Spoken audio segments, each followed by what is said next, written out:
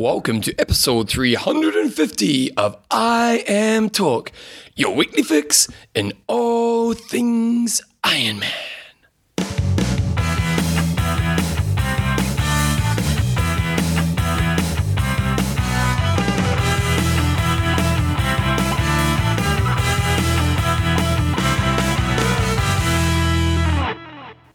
Radio team, welcome along to episode 350 of I Am Talk with Coach John Newsom and Bevan James Isles. How you going, mate? I am good, Bevan, and you? 350 is quite a good number, isn't it? It's quite a good number. Imagine if you scored that in cricket, just by yourself.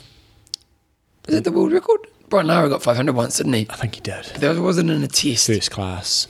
Yeah. I'm going to find out what the two best... You. Yeah, don't just do that at the start of the show. You can do that during the show. Oh, really? Okay. I Am Talk is proudly brought to you by... coffeesofhawaii.com, Amazing. Athlinks.com, Even more amazing. and Extreme Endurance. Actually, they're all just as amazing as each other. Yes. Yeah. 350. Be nice if our cricket team scored that. Well, even as a team. Exactly, that's what I mean. New Zealand's cricket team isn't that sharp, is it? The Poms killed us the other night. Did you watch it? No. Did you watch cricket? I try, but every time I watch it, we just get spanked and then I lose interest. I quite enjoy a good game of cricket. But Yeah, I don't mind a bit of seriously, cricket. It's the same with the bloody New Zealand Warriors. Turn them on. Every time I just go to watch them, I think, right, I'm going to watch them. They just get thumped. Didn't they win the other night? Yeah, but I wasn't watching. That's why. Ah, that's the problem. It's your curse. I know. If you didn't watch, all New Zealand teams would win everything. Yes. It would be the best ever. Well, I'm picking we're going to have a New Zealand winner at Ironman New Zealand this weekend. Oh, well, it'll be controversial if not. But anyway, I've already done that. This week's show. News, we've got some news coming up. We've got some races. The racing season's beginning, John. It is. Exciting times. We're very excited and we can't hide it. Yep, just like the Pointer Sisters. We've got Age Group of the Week. We've got Website of the Week. Coach's Corner. Just a question. I thought I'd throw it into Coach's Corner. Just this is like a question. And questions and answers. And we've got an interview on my new bike ride. On your my new bike? Or your new Yes. bike ride? My new bike. Are you doing a new ride, are you? Where you going? I am actually. No, nothing. No, You need to do your throat. Do your throat. Yep. Ladies and gentlemen. Test. Yep. So anyway, news is happening this weekend. I think there's a pretty awesome time for New Zealand people because we've got Ironman New Zealand coming up this weekend, and Thorsten sent through his thoughts on his ratings, and there's only one downfall with his ratings, John. Yes. It only really accounts for older races, so Bevan isn't really there. Yes, because he has not done an Ironman. And I'm genuinely pretty excited about this race. If it wasn't in New Zealand, same deal. You've got three guys with three really different dynamics that can win the race. So you got the big veteran, Cameron Brown. How many times has he won the race, Bevan? 10? So Yeah, he won 10 last year, remember?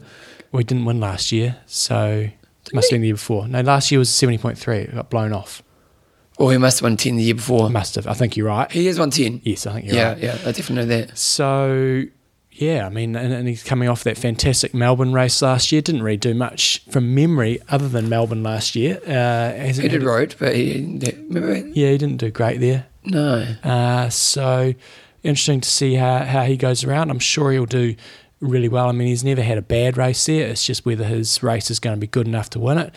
Lorenzo Bozzoni, for my mind, one of the best 70.3 athletes in the world on his day, and one of the very, very best, but is still really yet to go anywhere close to matching his 70.3 results with his Ironman results. He's had I think he had an 11th in Kona in his first attempt there. He's had some good races, but certainly not to the same caliber as his 70.3. So who knows what he's going to be bringing to the table. He's had a big Achilles operation, so just see. And he had a bike crash obviously before 70.3 champs.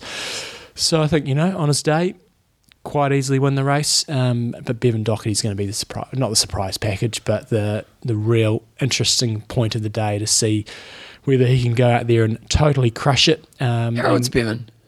He is 35. Okay, and Cam's what, 38 now? No, Cam's 40, I think. Is he 40, is he? Okay. Well, I'm picking he'll be 40. If he's not 40, he'll be 40 this year. So were you racing Cam when you were younger? Yeah, but he was quite a bit older. Well, Okay. he's 4 or 5 years older. Well, when you're younger, that's a lot older, isn't it? Yeah. So no, I wouldn't have said I was racing him. He was in the race, and I was in the race, but I was on He was a bit of a guru at that time. different playing field.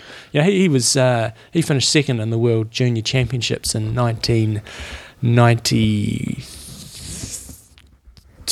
2 or 3, something like that, when it was in Canada. I think 1992, because 93 was Manchester and 94 was New Zealand. So he was... And that was second behind Spencer Smith. He was a business as a junior and then carried on to have a fantastic, elite career. And 20 years later, We're still talking about him still being... cranking it. So it's a really hard one. Is this the year he loses? I'm thinking it. Well, I don't know about Terenzo beat him, but Bevan's new to the distance. Yeah. Come on, Cam knows this race. yeah, but you're just trying to wind me up. No, I think there's valid points. It's really interesting. I reckon Bevan will crush them. I really do. Crush? I think the swim is going to be really interesting, and I think I've said this before as well with Ironman New Zealand, because it's a really small field, and you're going to see what's his name, Marco Albert. He's gonna be first out of the swim. I think he was first out in Kona. He's one of the best swimmers about, so he's going to have a lead. I don't think Terenzo will be able to keep up with him. He may do, but Terenzo's a little bit better swimmer than Bevan, and then Cameron won't keep up with Bevan. So it's quite potential that he could come out of the swim with Marco Albert off the front, bit of a gap to Terenzo, bit of a gap to Bevan, bit of a reasonable gap back to Cam. So they could be quite spread out. And then we've seen Terenzo's tactics before on the bike. He's really gone for it. And Bevan is incredibly strong on the bike. So it'll be interesting if those two do team up. They could do some damage to Cam Brown on the bike. Whenever you come to New Zealand, you've always thought, somebody, if they're going to beat Cam, they've got to have a decent lead off him. There's never really been anybody here who's been able to go head to head with Brownie, because he is one of the best runners when it comes to the Ironman Marathon. But I get the feeling Bevan should be able to match him on the run. He's a sensational runner. Yeah, but let's say, traditional Ironman rookie mistake, go too hard on the bike, suffer in the run. And I know we're talking about an elite guy here, but still, if he does get quite aggressive, there is that risk factor that the run's going to blow. I get the feeling that he won't go too mental on the bike. I guess my concern with Bevan is whether he gets the nutrition right and whether he's got the energy for the run. Fitness-wise, I think he'll be fine. It's just whether he's able to fuel himself correctly through the day to be able to pull out a good marathon run. So Bevan is a bit of an animal trainer. He has done huge volume in the past, so don't really think the distance will be a problem for him. It's just whether he can get the fueling right. So it's going to be a really interesting day. Torsten's predictions have Cam Brown coming in at 8.26, Terenzo at 8.36, and Marco Albert at 8.43, Courtney Ogden 8.48, and Keegan Williams at 8.57. Outside of that, there's obviously Bevan does not appear on that list, and he's probably the only other one. But realistically, I think it's a bit of a 3-horse race, with Marco Albert being a bit of the surprise package. Okay, so who are you picking? I'm picking Bevan. John. Who are you picking, Bevan? Well, Bevan's got a good name. It definitely goes into his favour. Terenzo hasn't quite nailed an Ironman yet. He's had a couple of okay races. He had that good Kona, and he's coming off that Achilles. But been doing amazing in the 70.3s in the last kind of 3 or 4 months. Yeah. Well, that's got to go in his favour. Cam owned this race forever, and every time people have been there to challenge him, he's stepped up, but is a little bit older. John, I don't know. Oh, God, it's just like picking the girls. Okay, I'm going to go Cam. You're going Cam, okay. Just because you're going Bevan. Right, I'm going to go Cam and Terenzo. Okay. They're going to tie it. Okay. And then see what I've done there? I've covered all of them. Yeah. I think ultimately you have to say Bevan. Based on ability and form right now, you'd have to say Bevan. But I think it's, even though Cam's just getting a little bit older in the tooth, still, you can't write him off. Yeah, he doesn't really have... He has bad races at places, but he doesn't seem to have a bad race at Taupo. No, and it'll be interesting. What's really interesting this year is, Cam's had some days where he's got off the bike and he's had to have some pretty amazing runs to win a race, but he's always had hometown support.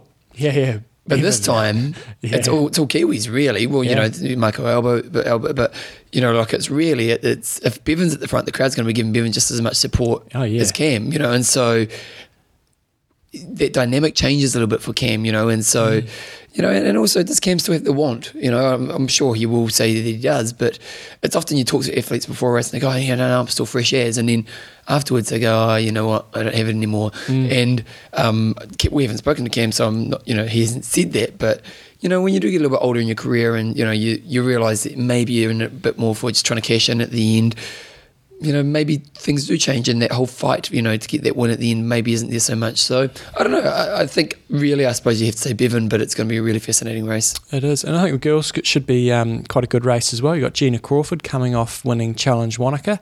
And a good Kona. Seems to be on fire. I mean, she set a course record down in Wanaka on a very difficult day. And then Meredith Kessler, who's going to be on the show next week. Oh, good stuff. Yep, because she's doubling up and doing Melbourne, so we're going to have her on next week, all going well.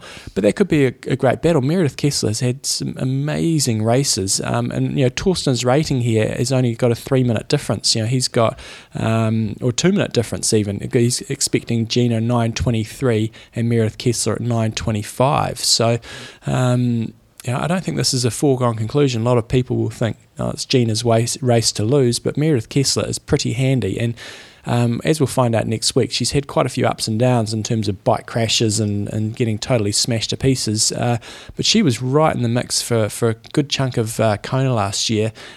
So it could be quite a good battle. And Candice Hammond, she's coming off a good race in Wanaka as well. So I think she's a bit of an up and comer to keep an eye out. And then probably the one other one there is Carrie Lester as well, who's predicted to come in at 9:30. So those three there, predictions are only a 12-minute sort of spread amongst the three of them. So, yeah, it'd be interesting.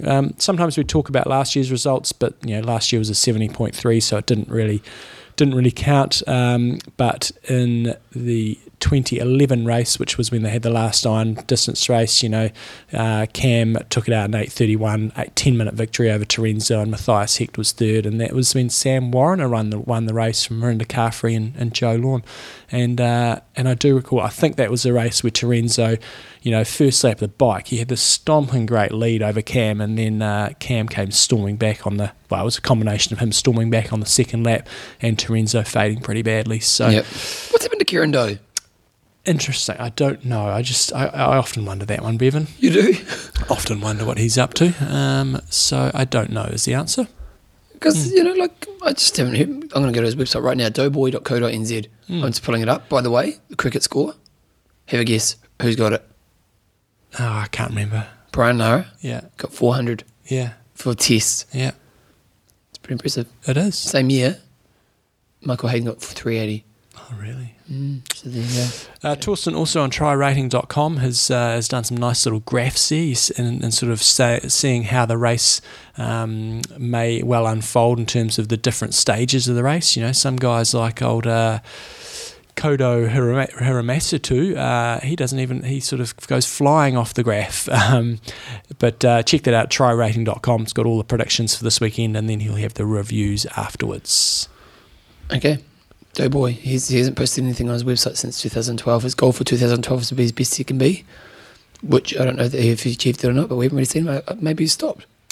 I think he did the Auckland Half Ironman end of last summer. I think he won that. That's about all I can remember. That's the last thing that's been on here. And he's got, we posted on his Facebook page on Christmas time, so maybe he's been injured, I'm not sure. Let us know if you know. Okay, the other big race happening this weekend is the Abu Dhabi International Triathlon, which is always in a really interesting race, different kind of format, and a lot of prize money, which draws a pretty good field. And I think we can say that this year is no different from others. Yeah, so $50,000 for the win, so $230,000 US in total prize pool. Goes 50, 20, 15, 10, and then drops away for 10th place being $1,000. So good on Abu Dhabi for stumping up a good stonk of cash and drawing a really strong elite field. It's going to be interesting to see how different people, what sort of condition they're in. You got Macca in there, but judging off his Wanaka form, I'm not expecting the earth from Macca over there. But I guess, the guys that we want to be looking out for, Freddie Van Leerd coming off a great Kona. And a great Kona. Yeah, and Nico Lanos is in there. Bart Arnott's is coming off a win in the 70.3 in South Africa. But I guess a couple of guys that I think to keep a bit of a look out for. Phil Graves? Yeah, but go and blow, isn't he? He's going to go out there. You can go and blow in this race, can't you? The run's not that long. It's still long enough that I think 20 Ks. Yeah, the guys, you need a pretty substantial lead. What's the distance? It's is it 4K swim? I think it's 3K swim, 200K bike, and 20K run. 20K run. Let's just Someone like double check. that's kind of made for someone like Phil Graves. But although what we've found over the last few years is no one really gets around the bike, do they? Not with a gigantic lead. Or they had Andrew Starkowitz last year trying to absolutely... I haven't seen him on the start list, funnily enough. Yeah, nobody's really gone out. And the girls' side, I think, different story. 3K swim, 200K bike, 20K run. And I think names maybe to look out for as well. Paul Amy on his day can absolutely put in a stonking run, and if he's within cooey of them, could be one to watch out for. And David Dallow, he had a fantastic season last year. Yeah, a good Kona, so good guy. He'll be good in the mix as well, I think. And good old Rhodes's name's down the list, as is Conrad Stoltz. The thing I love about Rhodesy is, as he's getting a little bit older in his career, he's probably in the twilight of his career, to be fair to say. Yes. Actually, saw him the other day when I was in Auckland, but anyway, he still puts out the smack talk. Yeah. And I like that, because really, I don't know if he's going to win this weekend, but Rhodesy still puts out the smack talk, and that's what you want. Yeah. Let him know what you think, Rhodesy. It's good. And on the girls' side of things, you got... Not a big field, but a strong field. Go Yvonne van Vleuten. Defending champion from last year was Nikki Butterfield, Caroline Steffen, Melissa Holstein, and Heather Wurtle, I think, would be the main ones. It's a pretty good field for the chicks. It's as Bevan said, fairly small, but pretty strong. You've also got... They've got to come up with some system where you've got to actually be half decent to be a pro. And what are you saying here? Anu, did you ever meet Anu, Indian girl? Yes, I did, but you're going to pick on it. No, I'm not. Well, I'm just saying there should be standards in terms of how you can get your pro card, and there needs to be some sort of standardisation across the world. We haven't seen her in like 5 years. She might be the best thing ever, John. Let's check the results from next year. Lovely girl, but racing pro? Well, John, she's my pick. Okay. Yeah, I'm going with Anu. And Joe Lawn's in there as well. Yeah, so. Caroline who? Anu. Do you watch My Kitchen Rules? No. I don't know either, but Joe does, and we watched it last night, and it was quite interesting, but anyway, it's another story. So last year we saw old Dirk Bockel taking the race out from, not Dirk Bockel, Rasmus Henning taking it out from Faris Elson. Interesting to see Faris isn't racing now. The old sponsorships is dried up over there.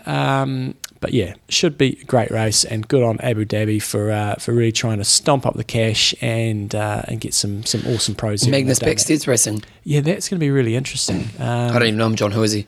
We talked about this, don't you? You just don't listen to me. Seriously, in one ear, out the other, John. Yeah. That's how I roll. It was either last week or the week before. Oh, the cyclist dude. Yeah. Yeah, but he's a little bit old, isn't he? Yeah, but he's looking at winning Kona, so no, I think he's looking at winning an age group Kona. Well, no, then I think he's got some pretty lofty goals.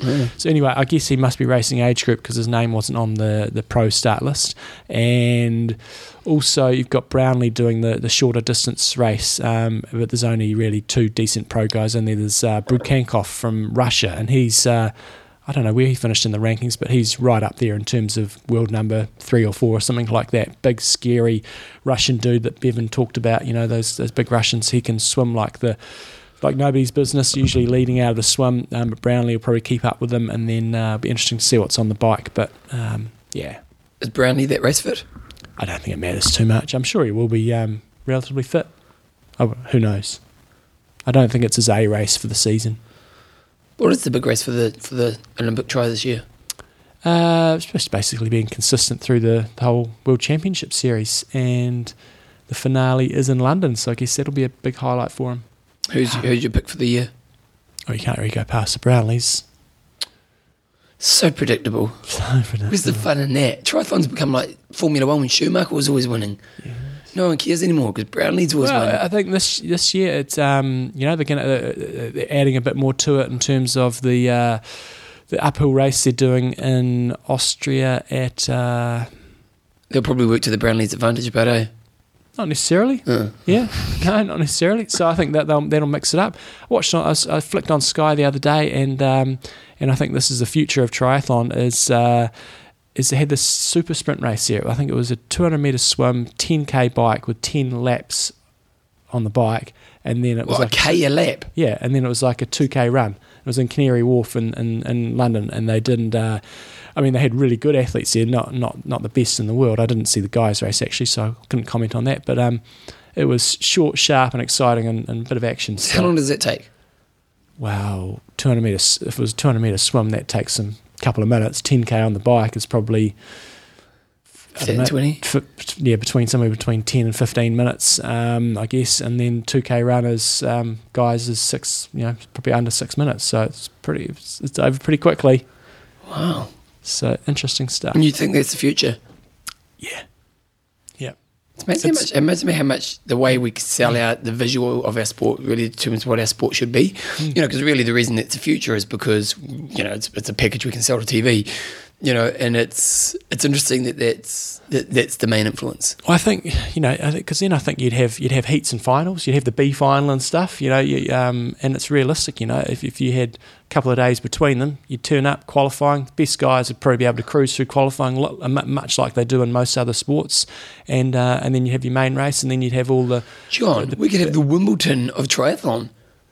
What do you mean? Well, you could have a 2-week tournament. Right, yeah. You know what I mean? Yeah. And you could even have race-offs. Oh, no, because you need more than 2 people in a race because it would be boring otherwise, wouldn't it?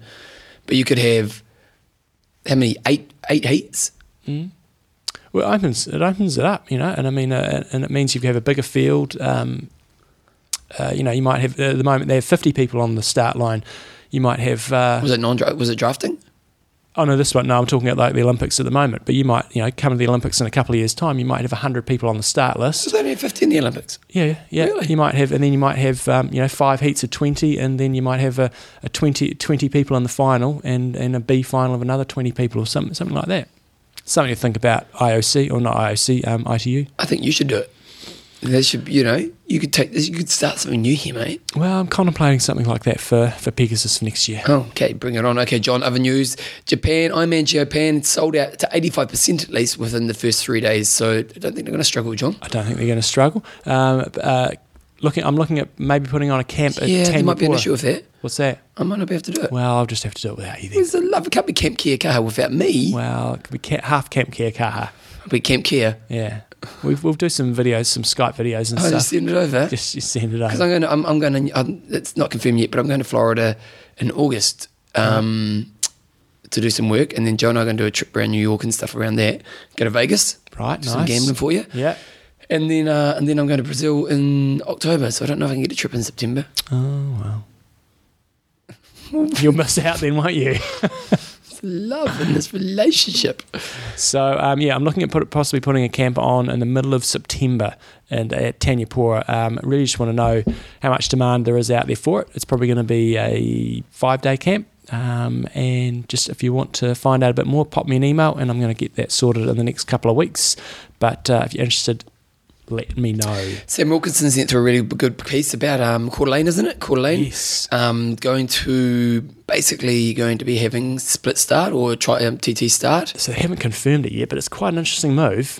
They're saying safety over spectacle. Now, it's funny, isn't it? Because you're so cynical about this organisation that you kind of think, really? Or is it more about numbers?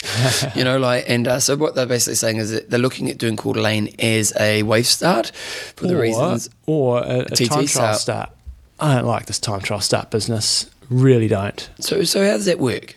You put down your time? No, you just, as far as I understand, so they do it at, is it Louisville? I think it's either Louisville or Wisconsin. I think it's Louisville. They just say, gates open at 6, start when you're ready. No, you basically you walk along and you jump into the pier, but you've got to get in a big queue. So if you want to start first, it just becomes a stupid match. Like when you go and buy tickets for a concert, you go and camp out 3 nights before. That'd be a taper. It's a bit like that. If you want to be first off the line, you've got to basically get there. So I really don't think it's a very good system in terms of starting, but it's starting one at a time. Boom, go, go, go. So I think wave starts is the way to go, and I think that alleviates a lot of the argy-bargy. This year's athletes will likely start in waves. Well, they go on to say they're not quite sure that the WTC, this is a local article, this is not a WTC article, it's a local... It's the CDA press. Yeah, and so the WTC are trying to figure out what they're going to do. Look, do you think that ultimately it's just because they want to make more numbers? It could be, but I don't think it's going to stop these heart attacks and stuff that go on. But the heart attacks, you know what? It's a horrible part of the sport, but I don't think that most of the heart, the unfortunate side of the sport is happening because we've got big fields. These are freakish things that happen once or twice a year. You could look in gyms, there's a heart attack at a gym somewhere in the world every, once a year as well. Yeah. Like, I don't think that's the problem, if you know what I mean. I think there was quite a few deaths last year, and I think that is part of the reason why they... No, I think there was a lot more than that. Yeah. No. Okay, well, you get on your bloody Google and find I'm going to Google how many deaths in triathlon last year. But I think there was a lot more than you'd think. So I don't know. My feeling is wave starts is the way to go. Then you get that age group element. You might do it in age group waves, and then you race. You got a fair idea from the start of the swim where you are in your age group. And I think it's fair for the guys going head to head. I think I think it's a fair system. I just don't like this time trial start. Oh, well, I'm trying to find out about this. Okay. Time trial starts is just silly. Yeah.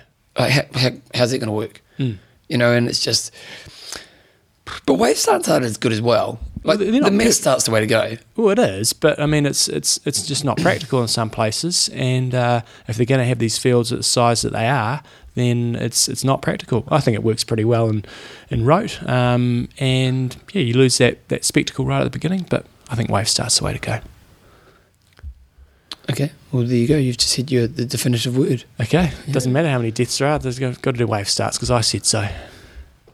Yeah, I don't know. Well, look at Ironman New Zealand, not such a big deal. I reckon up there. But it hasn't sold out this year, has it? I don't think so.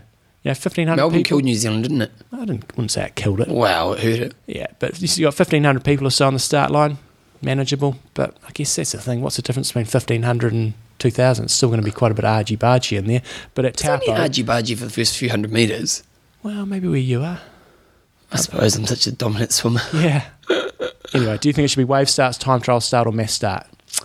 I think it depends on what you're trying to do with the sport. If you're trying to make bigger numbers, you've got to go wave. And I think ultimately WTC want to make more money, so that's what they're going to do. I think that eventually you'll probably find all Ironmen will be wave starts, or there might be a number once you go over that bar. So they might say 1,200 and under. It could be a mass start, but once it gets above this point, you're going to go waves.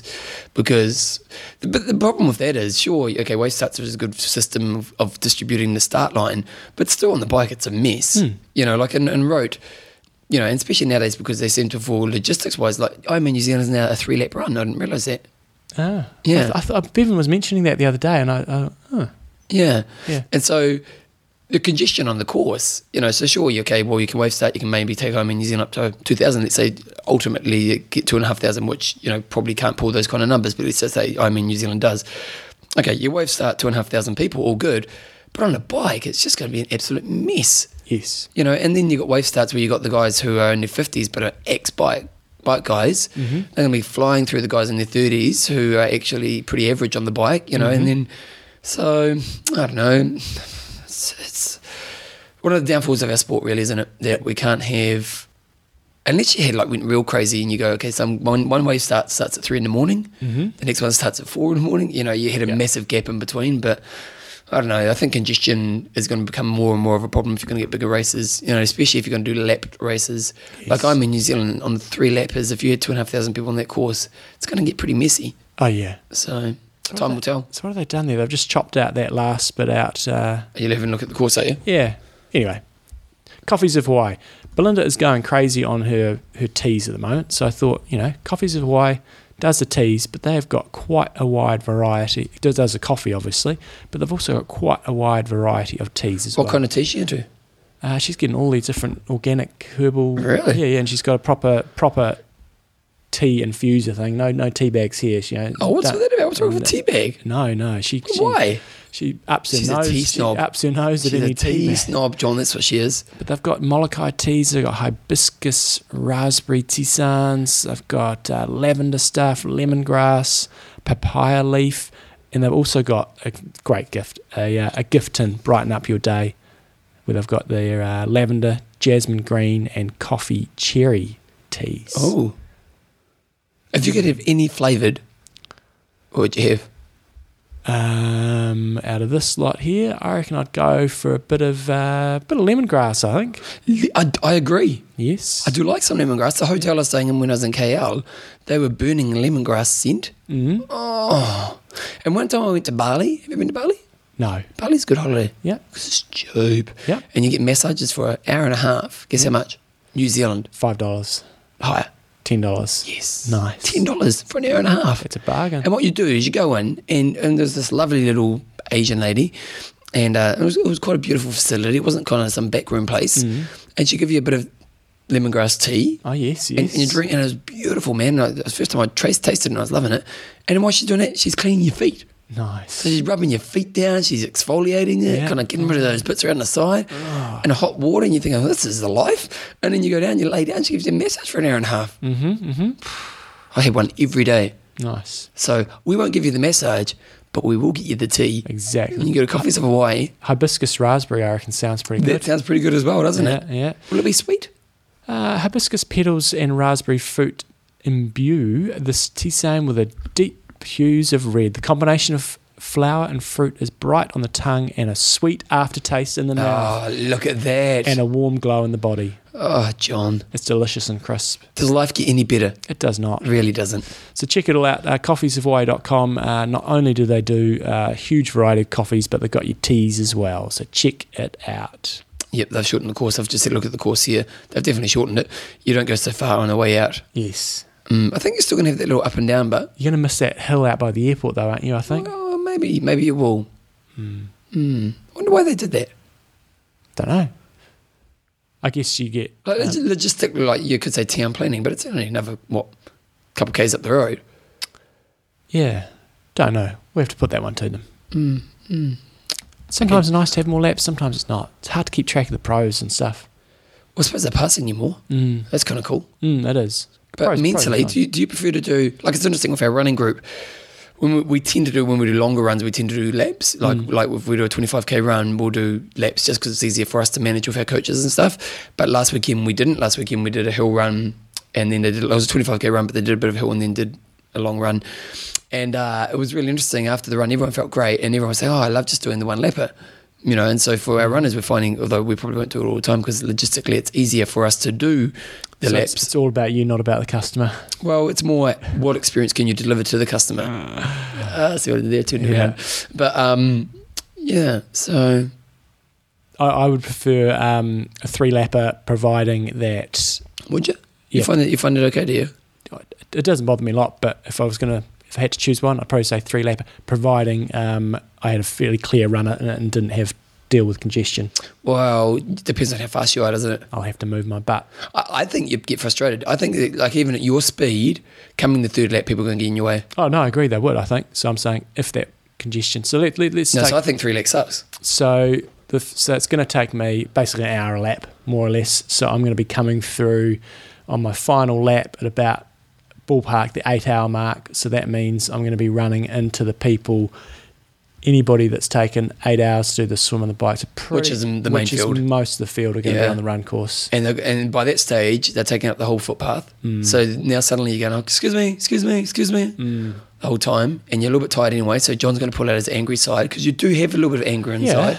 Comes out sometimes, especially when you're in Auckland races. And so suddenly, you get a little bit angry. Next thing you know, there's a bit of biffo happening out in the race. It could be. I'll give you my feedback on it next year. Okay. John, discussion of the week. Last week we had Adam Laycock, and he came through and said, I'm going to be retiring in a few years. We all are too, Adam, but not as quickly as you. But he's going, I'm going to do one race, an amazing race somewhere around the world, and he wants to know what the Iron Talk community thought about it, John. John's yawning about this one. Yep, Dave Manley reckons you go do the Yak Attack mountain bike race. That sounds pretty cool. It does. Phil Wilson saying Norseman, no brainer. I think quite a few people said Norseman, didn't they? Nick Josie said, obviously the House of Travel Triathlon Festival. Tony has to say that Nags. He says Tour de France. Good luck in qualifying. Carl Zimler says the Celtic Extreme Scottish Triathlon, which is like That's that one that we said, that's the crappy Malapi, isn't it? Yeah. It's like a Norseman type one. Yep, that does look appealing to me. Glenn Newbold, what do you think of the Ashburton half? Wouldn't put that right on the top of my list of things to do. Come on, John. It's a poor local race. Thomas Peoples, I reckon he just copy and pasted old Phil Wilson's. Norseman, no brainer. It's the same one. Graham Ross is Great Wall of China Marathon. That would be interesting. And then I think old Ryan McGuinness has copied old Carl Zanger's Extreme Man. I've got a look here at Ty McDonald has said the Canadian Death Race. Okay, have a look for it. So I'll have a look for that because I don't know anything Samuel about that. Wilkinson saying Savageman, Sean Goldkemp, Triple T. Andrew Gale is saying the Ultraman. Ultraman is much more than a race, is saying Mark Lindsay. Tamsin Lewis, Dr. Tamsin Lewis. Challenge Tri Festival in Phuket, Thailand. And remember, the after party is as legendary as the race. And yep, it's good. Kevin Murray, I like the idea of doing Ironman Wales or maybe Celtic Man as a fallback. Tim Swanson saying Inferno Tri, Interlake in Switzerland. Craig Kirkwood, Marathon de Solblaze, is that? Yep. Yep. Or the Antarctica Marathon. The only problem with the Antarctica Marathon is like $40,000 to enter. Yeah, that's a tricky Yeah, one. like to do it. Probably not Probably not going to be happening. Probably not a great spectator one for the family as well. No, and a bit boring, a bit white. Yeah. So Glenn Cornwell, I do know a guy who did it. Yeah. Yeah. It's just a marathon. Yeah. He said it was hard because the foot, you had to wear kind of funny shoes and stuff. Yeah. But Glenn Cornwell, Ironman Lanzarote. Lots of people saying Keltman or whatever you say. Stuart Amenary is saying Paragona Adventure Race. Nice. Up Patagona. Jen is saying Challenge Wanaka, the one and only. And Melissa's saying Road. So what's happening with your race, So John? the North Face Canadian Death Race, 125 kilometre course, begins and ends on a 4,200 foot plateau. Passes over 3 mountain passes, includes 17,000 feet of elevation change across the Canadian Rockies. So it looks like an ultra running race. Probably pretty funky, I would imagine. Nice. Keeping you up, Bevan. Keeping you up. I've been sleeping like crap lately. Do you know when you can't get to sleep? I don't usually have that problem. No, neither do I. In the last 4 nights, one night I've had a good night's sleep. And it's not that I've got, like sometimes in life you're a bit stressed and you might go, okay, I've got lots on my mind. It's not that. Have you read The Hunger Games? No. You should read The Hunger Games. It's a good book. There's a lot of books I should read. I know. The Hunger Games. You should read it. Yeah. I'm on the 3rd book. It's quite good. I've got about 20% to go. But so I read it. I get that moment when you're going to fall asleep, and I'm just about to fall asleep. But the putting the book down wakes me up again. So I'm reading my book, and I'm going, I'm getting so tired. When you're reading and you end up reading the same line 5 times, and then eventually you're holding my Kindle, and it starts to fall over. Okay, now. And so I'm asleep, but the process of putting the Kindle down wakes me back up again. It's in your so head then now. I sit there, and I go, that didn't really work. I'll get my book again. I do it like 3 times, John. Breaks my heart. I could give you another advice on what's a good sleeping pill, but Tell me, what is that, John? It's a family show. Oh, it's a family show.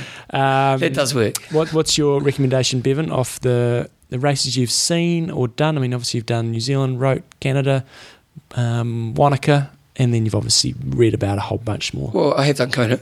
I said Kona. And I did. Rote, New Zealand. I'm pretty sure I said Kona. You probably did. Well, I never listened. John, for me, it would either go epic race or beautiful race. I guess it just depends. I mean, in terms of advice for Adam, it just depends what you want to get out of it. Because if you want to, I think you've got the European experience, and I think for a lot of, say, North American listeners and stuff, the European experience is quite different. Going to a Rote or a Frankfurt or something like that. You see naked people everywhere. Yeah. It's lots of diddles. And going and doing it in a Rote, on a fast course is really cool, and experiencing that. Then you've got the other side of it. You've got the extreme races like Norseman or Keltman, or that one that we saw that's coming up in Switzerland that looked incredible. So you've got that side of things, and then you've got the other ones that are just total hardcore adventure ones, which is the Marathon des Sables. Somebody said the Patagonia race or Coast to Coast or something like that. So I think you've kind of got 3 different areas. But then you also go, if I'm going to go do an adventure like that, where do I want to do it in the world? Because you want to have a holiday around it, you want to have an experience around it. If you're retired, you've got a bit of time to actually, you might want to go live there for 3 months, so then there's that as well. To be honest, I think that Switzerland race would probably be my one. You know what I mean? Because for me, if I were going to do a race like that again, I don't really care about trying to be fast anymore, because I don't think I'll ever be as fast as what I was, so there's no point chasing that. You want to be as fast as what you can be based on who you are now, but at the same time, I think I would want to go for an adventure race, and Switzerland looks like a pretty amazing place, so that'd probably do it for me. You? Me right now, it's Kona. I'm motivated to do Kona just because there's a project behind it. There's a project behind it. Are you going to get an A+ for your project? Yeah, I think so. That's what I think we should do. We should get a grade. So if you stick to your training 100%, I've been coaching a guy for Ironman New Zealand. A great story, actually. I might do him as an age group of the week. Well, I can't really, because I said that, didn't I? Tony. Tony's a legend. Tony, it's a bit of a funny story. Tony was doing, he's a lawyer, and he had the law function. And Tony Herring. Yeah. And do you know a story? Yeah. He was on a camp. Did they tell you about the neck? Yeah. So there's a lot of people don't know. Yeah. So he's doing the law function, getting a bit silly, a bit drunk. We all do that sometimes. Thinks it's a good idea, John, to slide down the pole. You know when there's stairs? You know, I'll show you. Hey, everyone, look at me. Slides down the stairs, breaks his neck. Yeah. Not good. Yeah. Breaks his neck, like to the point where kind of could have died. And kind of highly likely. highly likely could have died. And doctors are like, you're kind of screwed. Yeah. And there's photos of him, and he's, his neck braces and that kind of crap. And survives, lives in the hospital for 3 months, gets out of it, and, kind of told, be careful. Goes, I'm going to do an Ironman. So I've been coaching him for 18 months. He's racing this weekend, and I'm really excited. And he's going to be a guy who's only going to do one Ironman because it's just such a life commitment. And but I've trained him for 18 months. He's only missed one session in that whole time of the whole program I gave him. And even the day he missed, he just was having a really tough day. Even the day he missed the session, he ended up going and doing something. He was meant to do like a 5-hour ride, and I think he did end up only doing a 2-hour ride. But the whole time he didn't miss anything. Like, that's pretty impressive. He was on our camp. Yeah. But like how many of your athletes never miss a session? I've got a couple. They're pretty unique, those types of people, aren't they? Yeah. Like I know as an athlete, I probably had a period once in my career where I never missed a session. Yeah. Like I was a pretty disciplined trainer, but missed the odd session. But man, he was impressive. Him and another guy, I can't remember who it was. I think it was Thomas Patterson used to love sitting on Zania Morrison's wheel on the bike. They're just tucking behind Zania on the camp. I think Zania Morrison stalks me on the way home from work. Quite likely. Every Monday night, she seems to be going for a run as I'm coming home from work. Yeah. She's got good technique. She's very efficient, isn't she? Yeah. Just kind of moves along. And I always see her, she's always coming around Tennyson Street as I'm driving home. Yeah, that's because she lives around there. Oh, there you go. I'll give out that address again, Zania. I'll give out the actual address this time. She's racing this weekend as well, I think. Oh, there you go. Go, Zania. This week's topic. So we didn't really give you an exact answer there, Adam, but hopefully some food for thought. I did. Yeah. I just said go to What about if you're retired? Go to Kona. He's got to qualify. Well, we can do 10 Ironmans. John, this week's question, I don't think you're going to get... It's 12, isn't it? Sorry? It's going to do 12. Go 12. to 12 then. Not 12 in a year? Yeah. Then do Kona. Yeah. But if you do 12 in a year, you don't get to do it straight away, do you? You got to wait. Possibly, yes. But maybe by the time he's retired, he'll be right. John, the way you've worded this question, I don't know if you... I haven't worded, I just copied and pasted. Is Sato mad? Oh, yeah, I did write that question. I did write that. So some of you guys may have seen that if you follow Team TBB, I think Sato has 5,000 followers, or he sent out his 5,000 tweet. His 5,000 tweets, and I'm sure he's got more than 5,000 followers. He really went after saying WTC saying the wheels are coming off, and we need somebody, non-venture capitalists, to come in and run the sport, and for it to really be able to expand and actually have become a really big sponsor in there. He really feels that the whole organisation needs a complete shake-up, and that just needs a takeover. And he's really saying that the Ironman community should stump up and figure this out. But he's kind of saying that the sport's losing what it's really about, and it's a real concern, and he's concerned with the way he's running the sport, and the way Sato kind of puts things, it's always kind of in your face. Yeah.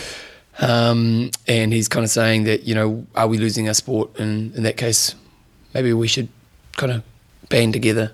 And basically, just take a different direction. And look after I guess a lot of it is look after the pros, get some really good corporates in there, because so the challenge this week is go and read Sato's little post there and give us your thoughts on that. So just your thoughts on Sato's thoughts. Yeah, whether you think he's has he done the second part of that tweet? I couldn't find it. No, blogs. Let's have a look. You keep talking. Yeah, no, I had a look through there, but you have a look. So have a read of that. We'll have a link up on imtalk.me, and we need to get him on. Yeah, I'll get around to it. Who's Gary Fegan? He loves Team TBB. Yeah. Gary, sort it out for us. Yeah. It's your job this week, Gary. You need to sort out an interview for the next 2 weeks of Sato with us. If you can do that, John will give you something special. Yes.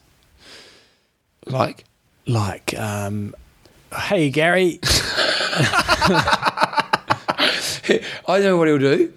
He will do a recorded message for your answer phone. Yeah. There you go. And which will be funny. Gary's coming to Canada, so I'll look after him in Canada. No, I like the recorded message. Okay. You could go, hey, and I'll go, hey, and we'll go, it's John and Bevan here from I Am Talk. Gary can't get to the phone right now because he's out training. He's hardcore. Leave a message and he'll get back to you in 8 hours because that's how long he rides. There you go, you recorded it already. See, that's brilliant. Gary, use it. Yeah. Put it on there. If you want personal recorded messages, only $10. We could do it. That could be the new show, just recorded messages. I think it could be. Yeah, so there you go.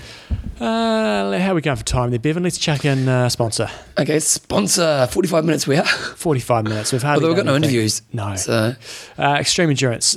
For you North American listeners. John, you know what? What? I need Extreme Endurance. Yes. I've got some too. I need to start taking it. Yes. Because my body's hurting. Well, if you want to get some of their Execute, they now have the vanilla flavour, unfortunately only for North American listeners.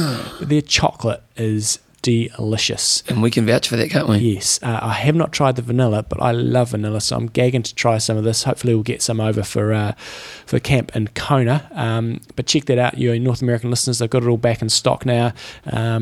Use your promo code IMTalk5. You get $5 off, and not only is it delicious, but it's obviously going to look after you in terms of your protein. It's got 1,500 milligrams of lactate, lowers exercise-induced body acid, and basically aids your recovery and reduces the muscle burn. So get onto xendurance.com, give it a whirl. If you're anywhere else in the world, make sure you remember that there's basically use the code IMTalk5 on any of the other products, except for I think they're just little pre-packaged sort of travel packs and a couple of other packaged ones, but get on it. Use the code IMTalk5, and I am going to be cranking through some of this for next week because I'm doing a 10K next week, which I'll talk about a little bit later on. Oh, were you doing a 10K?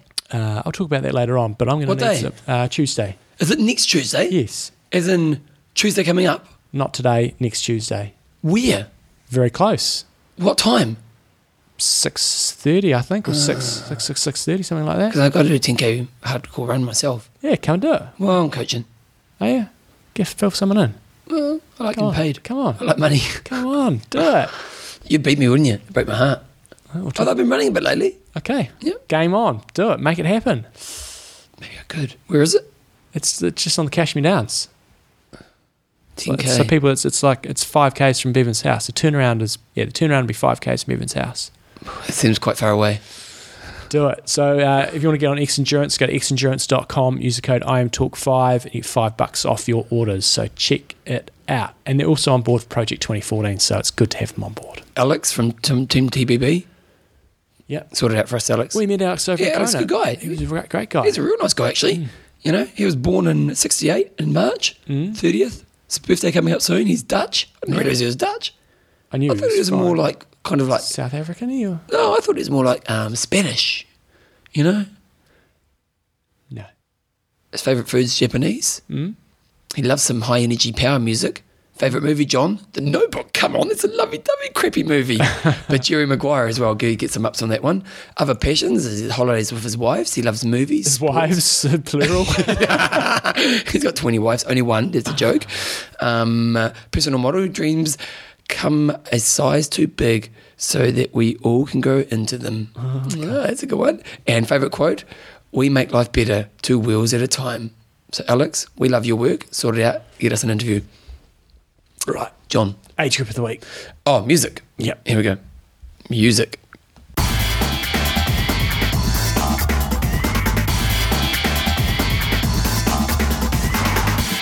Age group of the week. Okay, Jumbo. So we've got an age group of this week, and it's really exciting because we ran out of age groupers, and then a couple of people have sent some through, haven't they? One person. Singular. I think we know one, didn't we? Oh, no, I've only got one. Well, maybe you've only got one. Melissa, how do you say that last name? Uri sent through this one. She goes, I'm writing to nominate a good friend. Andrew, how does this one, John? Zielinski. I reckon you're pretty good on that one. Yeah. Known to his friends as AZ for his efforts at Coles Bay Half Ironman last weekend. I first met AZ back in 2008 at the Gold Coast Half Ironman. Wow, the old Half Ironman. Remember those days? Well, they used to have a full series in this, and there was WTC approved. It used to be called, the Half Ironman Series in Australia. And in Australia back in the day, you had to do half Ironmans to even qualify for Ironman Australia. Yeah. Remember? Yeah. And we have remained friends since then. Back in 2009, AZ failed to finish Shepparton's half Ironman. He struggled with this decision for a long time afterwards, but finally made his comeback to long course racing at Coal Bay half Ironman last weekend. AZ was first to admit that he was a little bit underprepared for the race, and he reported that later his quads gave up in the 70k mark on the bike. That's pretty early for your quads to go. That's pretty early on in the day. You're thinking, I'm in a lot of trouble.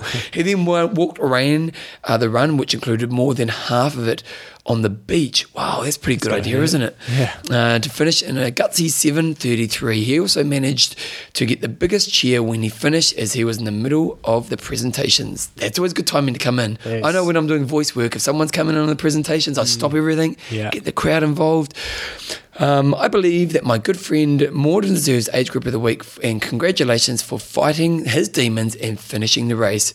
Cheers, fellas, and keep up the good work.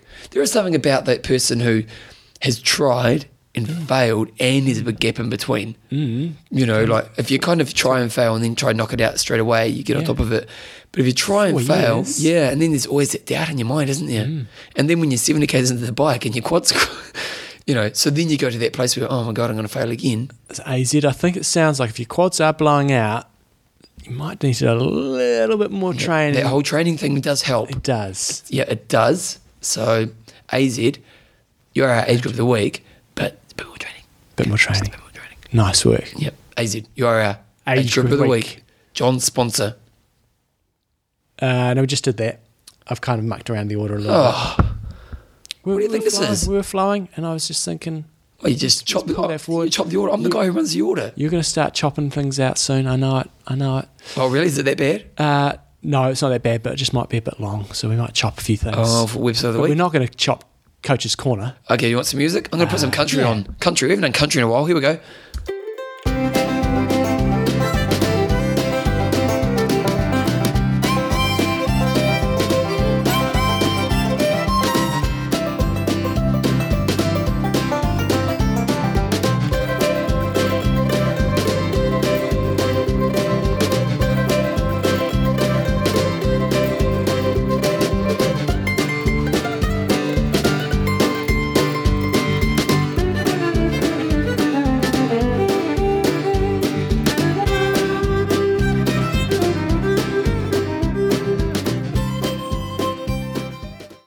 Coach's Corner.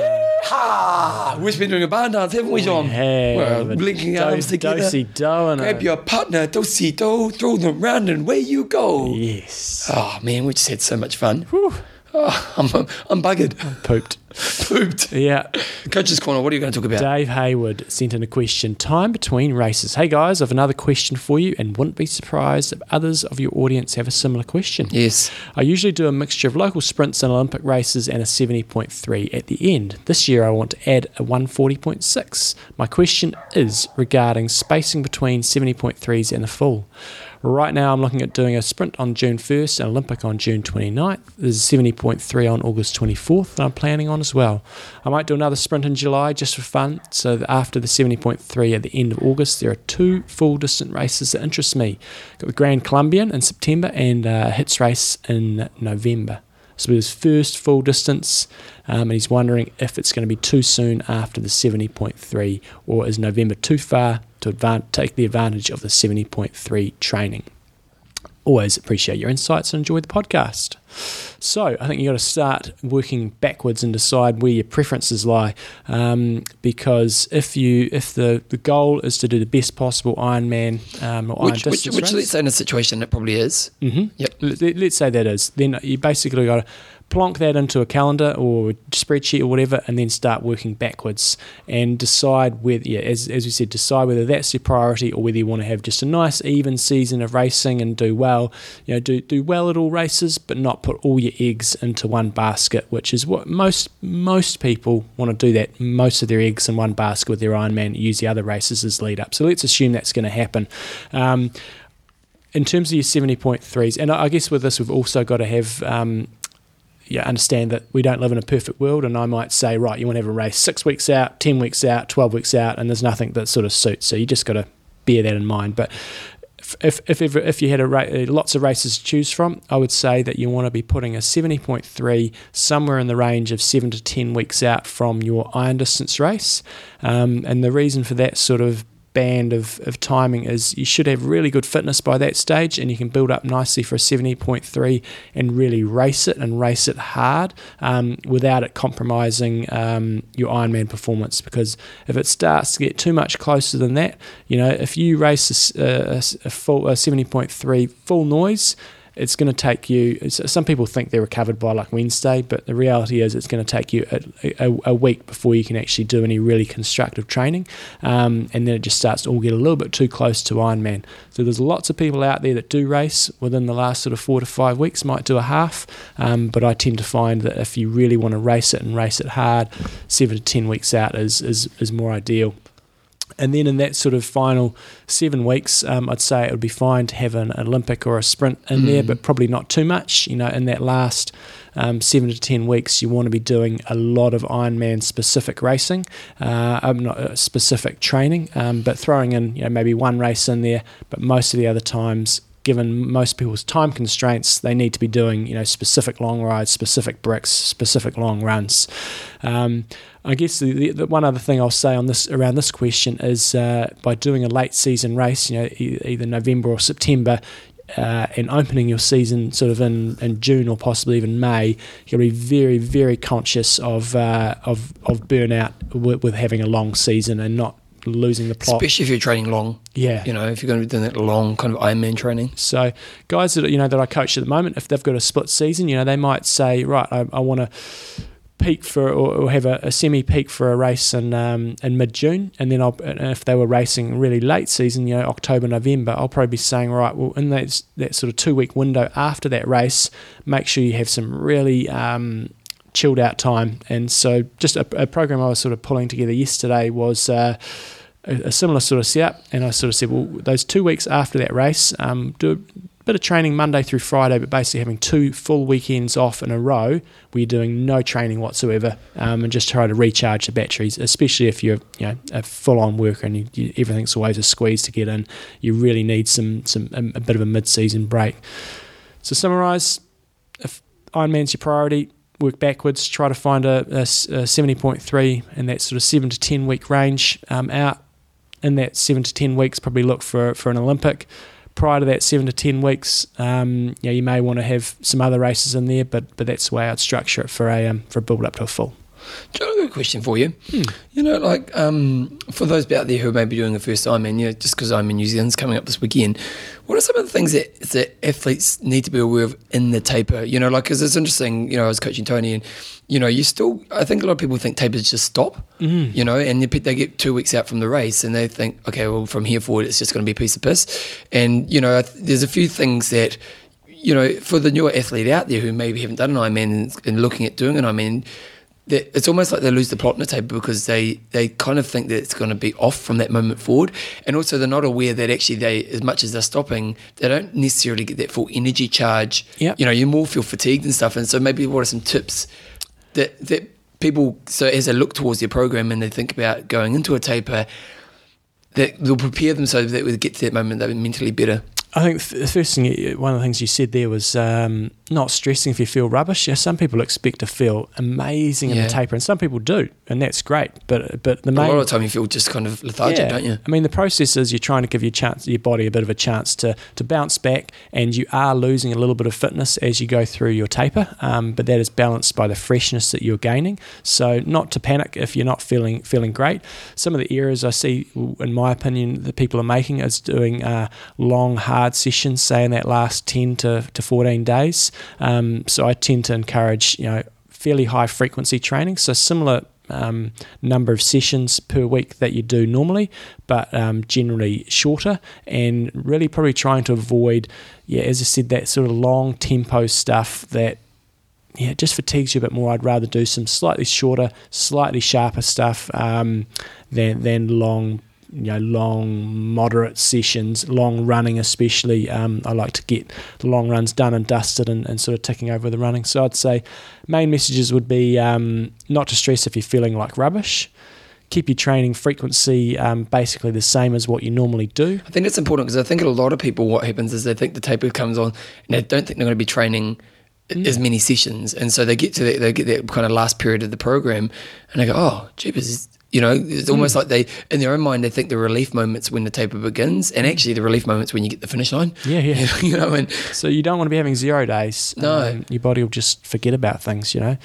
I mean, sure. I mean, you have a day off, one day of the week leading into the race, but that's about it. Yeah. So just gently ticking it over, and don't be afraid to do a session the day before the race, or I always say if you're racing on a Sunday, some people like to have Friday off, others people like to have Saturday off, but on one of those days, still doing a good hour to an hour and a half sort of session, sort of going around the course, sort of swim bike run. You're used to that. Your body is not going to lose all its energy. It's going to recuperate that, providing you don't go out there and do some 3-minute Ks like we talked about. Well, and most of that session is going to be a bike. You'll do a quick swim, quick run, and then bike.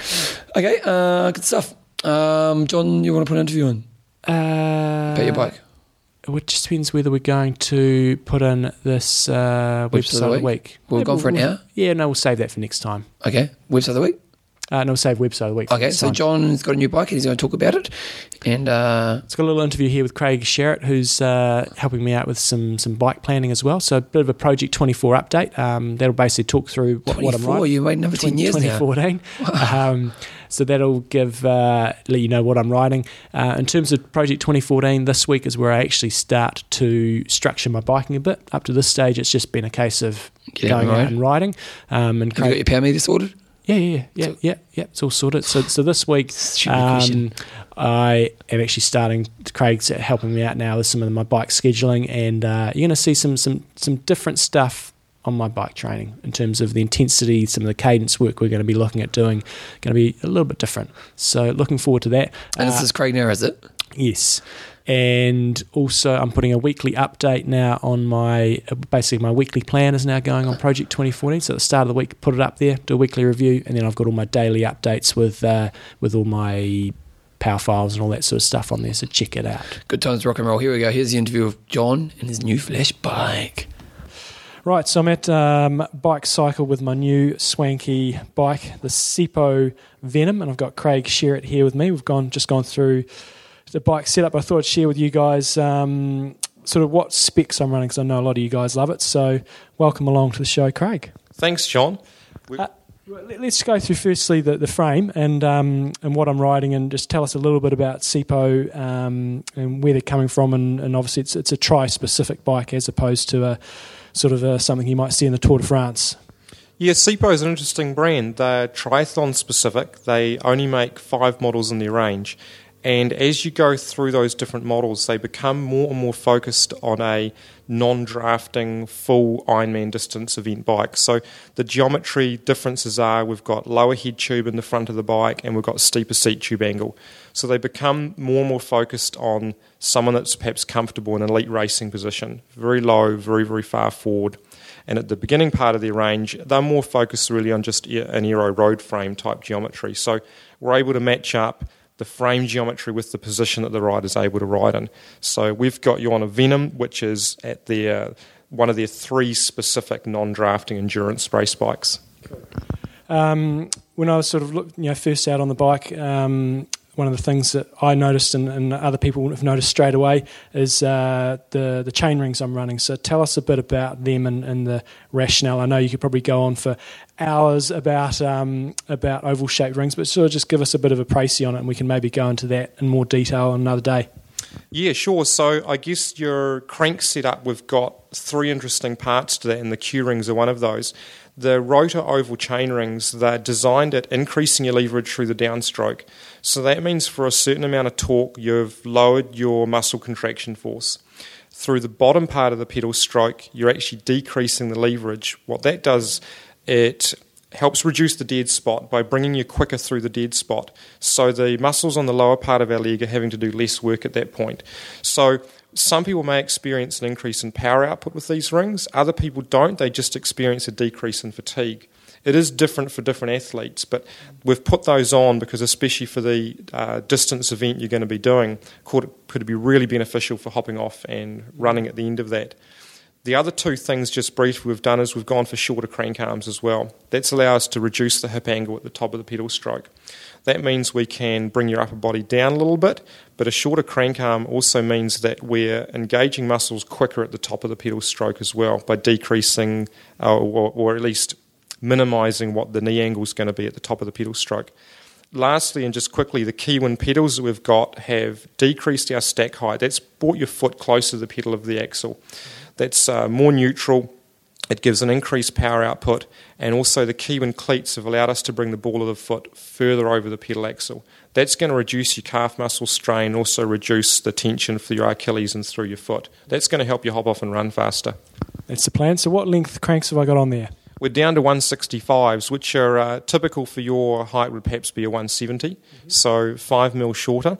And that'll be interesting to see how you adapt to those. And later on, as we start doing some torque analysis, which we'll talk about down the track, we can actually measure very, very accurately what gains they're giving you and where in the pedal stroke those gains are. Cool. In terms of the componentry, what do we got rolling? I guess summing it up from front to back of the bike, we've got your Syntace Aero bars. They're focused really much on ergonomics, so having a neutral wrist angle into the forearm, so decreasing fatigue through there. The pads, we've got an infinite pad adjustment width, so we're able to fine-tune your elbow width, really, really tailored that for your hand through to your shoulder aerodynamics. We've gone for Cytec wheels. They're a German-made wheel. We have got a medium rim profile there, so it's 47 mil, but where we've gained on aerodynamics is through spoke reduction. So we're only running 14 spokes front, 16 on the back. So we can get away with you riding in perhaps windier conditions, say, windier crosswinds, and we're gaining from spoke reduction. You're not going to be caught as much with really deep rims. We've also put on a 22-speed Campagnolo group set. The reason we've done that is that we have closer ratios, so we can especially target your gear ratios through the custom cassette that we're running on your bike and give you really close increments targeting the narrow speed, your expected average speed range. Which is going to be very, very high. Yeah, that's going to be phenomenal on this bike for sure. Yeah, so that's all about us being able to fine-tune the gear ratio the closer we get to your event. Nice. Yeah.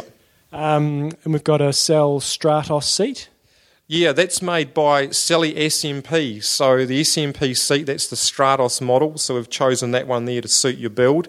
Interesting shaped seat. They're gaining in popularity quite a lot. They've got a complete cutout through the full length of the seat, which is aimed at increasing blood flow through that area when you're sitting on the seat. So they've been medically designed, and we're having more and more riders having good success with those. So that'll be interesting to see how you find that too. And then I've got the Garmin 910, which is obviously reading all my data, and then we've got the Power to Max power meter on, which I'm pretty excited about, and you'll hear a lot more about that. But can you, again, as with the Q rings, we could probably go on for hours about power, but just give us a bit of an overview of Power to Max and where they're from and what it's all about. Yeah, sure. So Power to Max are a German-based crank power meter. They're very similar, I guess, in function to perhaps your commonly known SRMs, except Power to Max they've made some advancements in the electronics, and also their marketing model has got them down to a really affordable price point. So the Power to Max, it has an automatic temperature sensor in there, which means that the power measurements is staying accurate through different temperatures throughout the ride. That's sending the data straight into your Garmin, which we can then analyse afterwards. But the Power to Max, this is really your key tool in terms of improving your accuracy, working towards Kona. Awesome. We're going to do a lot more on power as we move forward, and I'll be giving you guys updates. Just from my perspective, on the first, I've had 2 rides on it, and if you read my post from a couple of days ago, my speed in my flat time trial that I did was significantly faster than what I was expecting, given my current fitness. And I did have probably the main other thing that came out of it for me was, as Craig said, the ergonomics of those Syntace Aero bars. It just felt a lot more comfortable. And I was somewhat surprised with how well I was able to climb and descend relative to other time trial bikes I've been on. So far, 2 rides in, it's a pretty good start. And we'll be back with more as I get fitted a bit more and as we progress. So thanks for listening. So we're not doing website of the week. Do Athlinks. Sponsor. Athlinks.com. Yes. And Because Bevan, I already pushed record when I said that. this is where I was going to tie in the 10K, you see. So my frustration was boiling over again, and it was yesterday. Tell me about it, John, because I think actually I'm almost like a counsellor to you, because Yes. you get this built-up frustration and you either let it out or you come and talk to me. Yeah. Try to talk to me early. Talk to you now. So next Tuesday, I'm going to do a 10K. Yes, Same 6:30, Yeah. 5Ks down the road from me. Yeah, same 10K that I did last year. What time did you do last year? Well, this was the issue. The result wasn't on there, was it? Yeah, so I go Athletics Canterbury. I can find. Surely they had last year's results up. Yeah, well, I went onto the thing, couldn't find it. Page not there or whatever. And so frustration. I mean, I probably could have found it eventually, but frustration was bubbling over. That is frustrating. Easy The solution. website, you couldn't even find it on the website. It seemed like there was a missing link somewhere. There's a wrestling name in that. Exactly. So what's the solution, Bevan? I know. There's a website called athlinks.com. Amazing, easy. John. You just go in, you got your login, you just logged in, and then I can just go back and go, boom. Well, There it John, is. Yes. you're lucky you didn't get checked. She was running next to me for a while. No, but you're well behind her. She was well behind you by the end, John. Yeah, she beat her she by went- about a minute 30 in the end. Yeah, she went on to set a new course record. So this girl, Alex Williams, went on to set a course record at Auckland Marathon, I think. Oh, really? Yeah, she ran, I think she did about 2:40, something like that. Well, she won it anyway. I don't know if she's In the marathon, she won Yeah, it. yeah. Wow. So if it was the marathon, I would have beaten her by the same margin that I beat her in the 10K. But she was running with me through 1K, and they had this stupid one. The 1K marker was not even remotely close to 1K. Like, we all went through, and I didn't have my GPS watch by that stage. We went through, and it was like 3:10, and I'm like, we're not running that fast. And about 310's killing yourself, isn't it? yeah, and then like about 30 metres later or something, everybody's watches, you hear them all start beeping because that's the 1K mark. And I'm like, anyway, but last year I ran 34. But that's the 40. problem as a race director nowadays. You know, everyone's got the bloody watches, haven't they? So Yeah. if you don't get it right, So last year I ran 34:30, 34. but wait a second, it wasn't accurate 5K. It was an accurate 10K. Phil measured his. And he said it was pretty accurate. It's got a couple of hills in it, so I was actually pretty pleased with that time. Phil did 36:34. Yes. So going doing that next Tuesday night, and we should have the Iron Talk Showdown, the Hoedown Showdown. I've not been doing very much running at all. I've been running, but I'm piss poor. Well, I'm just not. You know what? I'm actually struggling for motivation. Like, I go out and I just kind of run. Yeah. Then I do a track session, a paid sounds like you session. need a coach. Well, no, I've got a program, but I'm just kind of, John, I don't know. I've got the mojo for this race that I've signed up for. Ah. I think I signed up for the wrong reasons, but I'm kind of committed. I'll do it, all the rest of it. But yeah, 34. Surely I could do faster than that. Where do you run? So you go around the downs to you. Yeah, you basically start in Hallswell Quarry, run over. You got two small hills to get over. So you go towards Toon, hey? Yep, and then you hang a little right, and it's just 5K out, 5K back, and then you got those two hills on the way back just before you finish. Yeah. They're decent little. They're not hills, they're little bumps, but they're good bumps. But in a running race, they're they'll decent get your enough. heart rate up a bit more. So looking forward to that. And the main reason I bring this up at the Athlinks is it just frustrates me when I can't find results. But people, if you want all your results in one place, Now, did you Put it on upload these on Athlinks. here? when the race was initially done, I think I sent So sent the people link can through. thank you. Yeah. So if you're on Athlinks and you wanted to see the results, you go, oh, John Newsom, I'm going to send him a message. Go, Yeah. John Newsom, click on you. There's your photo. Yeah. I can send you a message. I can add you as a friend. You can. Yep. You can, yeah. But the main thing is to keep all your results in one place, especially when other events, websites are crap or they fall over and you can't find results. You got second in your age group. Yeah. Oh, did that break your heart? No, it didn't. No, because Carsten Jorgensen smashed you. He beat you by a minute 19. And he's a world orienteering champion. Oh, really? So, Have you ever done orienteering? No. Wow. Like at primary school? Would you be interested? No. It's quite big in Christchurch. I mean, I'd be interested if I had time. But yeah, like it's quite a... it's pretty niche, but... another world champion, the guy that wins it was Chris Vaughan. He was my nemesis at primary school in the cross country. Was used to he a beat me. nemesis, was he? Did he wear like a cape? He was like, he used to beat me all the time. His parents were like mountaineers, and so he followed them all around. So he was fitter than me for the cross country. I always got second. He won. I won everything at primary school. Took And him. my problem was I won everything. Like I went sports at school. I literally won everything. And then I went to intermediate and I never wanted to lose, so I just didn't compete. It was a good strategy for not losing. Yeah. It wasn't a good strategy overall. So anyway, athlinks.com, keep all your results in one place, avoid the frustration that I sometimes feel. Well, no, John, you avoided it, right? Because you created it. I did. So do you think you can beat 34, 42? That is the goal, is to beat that. Providing conditions are okay. I can't see myself beating it by a lot. I can't see myself going under 34 or anything like that. But you weren't that fit last year, were you? No, I wasn't, but I'm not very run fit at the moment. But yeah, so it's a bit of an unknown. That's why I want to go and do it, see where I'm at. Comparable, providing conditions are okay, exactly the same course. If I go under 34:30, I'll be happy. Good times rocking. Okay, what's your best ever for a 10K? Wow, that's irrelevant. Why is it irrelevant? Well, because I'm not going to run under 33 minutes. No, but I'm just curious. What was your best ever? I think it was about 32:50 something or other. I think I did 33 in Ashburton half when I got second. Yeah, third. it's not accurate. Whatever, and it's rolling. That was when the GPS was so accurate. I think that was a little bit long. That was the problem. Right. Yeah. Questions and answers. Steve Bran. How to say one? Branner? Where are we? Branner? I'll say Branner. Hey, fellas. Thanks for your weekly entertainment. Excuse me. It's substantially more entertaining show than a majority of podcasts available, and one that more frequently brings a smile to my ugly mug on the way to work. I don't think you're ugly. I think you're a stunner, Steve. I haven't even seen you, but sensational. If you listen to the show, you must be stunning. I've entered a 7-day, 900-kilometre race in August called the, how to say that, Haute Route. The course starts in Geneva and winds up its way to Nice via 19 cols and 22,000 metres of climbing with a time trial up the Climb de Bonnet. Yeah.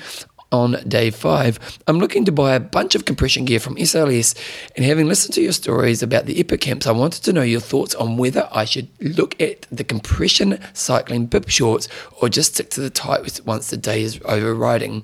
This is the first of these stage races I have done, and although the training is going well in the mountains of Mallorca, I would appreciate your thoughts on or tips on anything else I should be looking for in doing preparation for this race, as I don't find much information about preparing for events like this on the net. Well, the reason I wanted to bring this one up is firstly it got sent through, so we answer. Works well for the next sponsor. Yeah. But I had a guy that I was coaching that did that race this year. So it looks sensational. Really? It's basically, how many days is it? I can't remember. He said 7 days, basically riding all through the Alps, and it probably changes a bit from year to year. But quite hundreds and hundreds of people doing it. I don't think it's thousands, but pretty sensational way to ride through the Alps, and the Frenchies apparently put on a pretty good job in terms of organising it. But I think my main advice before we get into the SLS stuff is really to learn how to pace yourself on big climbs, because it's not a race. I made a big emphasis of that, is taking it pretty easy on those first few days, setting some heart rate ceilings, or if you've got a power meter, set some power ceilings, because most people that go into these things are a bit nut barish, and they just go Harry hard nuts and are just exploding. And if you explode on the first col of the day and you've got 2 or 3 more to go, as you would have in this, it's just misery. Absolute misery. So I think around the training side of things, you really need to get that pacing under control and sorted, and do a pretty big lead in, and make sure that you do in your training have some 3-day blocks where you are going back to back and doing big rides 3 days in a row, because there's nothing quite like it. In terms of the compression side of things, what I basically do whenever we do any camp situations is I'm always wearing putting on my tights, SLS tights, straight after the training sessions. So I think when you do this stuff, main priority when you're finished is obviously your hydration and your nutrition, getting that all sorted. And then another really high priority is to look after your undercarriage. And so when it comes to choosing your bike shorts and stuff, compression shorts are fantastic, and I'm going to bring an SLS there in a second. But ultimately, you just need to find what is the most comfortable for you. And that might be SLS, it might be something else, but you've got to have comfort. And the main thing is to try to get out of your bike gear as quickly as you can at the end of the day. Get your undercarriage really well cleaned out, and having a good shower, getting a bit of a loofah in there, and looking after your undercarriage, and then trying to get a bit of air through that. And then I'll generally put a bit of put the tights on just a little bit later on. So let everything dry out because if everything stays really moist down there, you can get a few things growing. Get a little bit ugly. So get it all dried out, and then I'll basically be putting on my compression tights, sleeping in my compression tights as well. And so how I was going to bring SLS into this is so I went onto their website, and if you want to try out some bib shorts, they're basically on their half price. Oh wow, good timing. So it's incredible. If you go on there, click on compression, they've got their compression bib shorts are on there $120, normally $220. Really? That's a good deal That's for a deal and a half. For a pair of bib shorts and compression bib shorts. That is a deal and a half. So now is a good time to try it out. And then I basically wear the compression tights, which are $109 to buy a set of compression tights. Use the code IAMTalk, get yourself a nice discount on that. And they also have got the Race Tri compression short, which probably won't be suitable for doing multi-stage races. The chamois probably won't be as thick as what you get in bike shorts, so you're probably better off going for the bib option. And whether you go regular shorts versus bib shorts, that just comes down to personal preference. So check that out on slstry.com. Use the code IAMTalk. You got the compression bib shorts there on special, $120. Wow, that's a good deal. It's a good deal. And then the compression recovery tights are $109.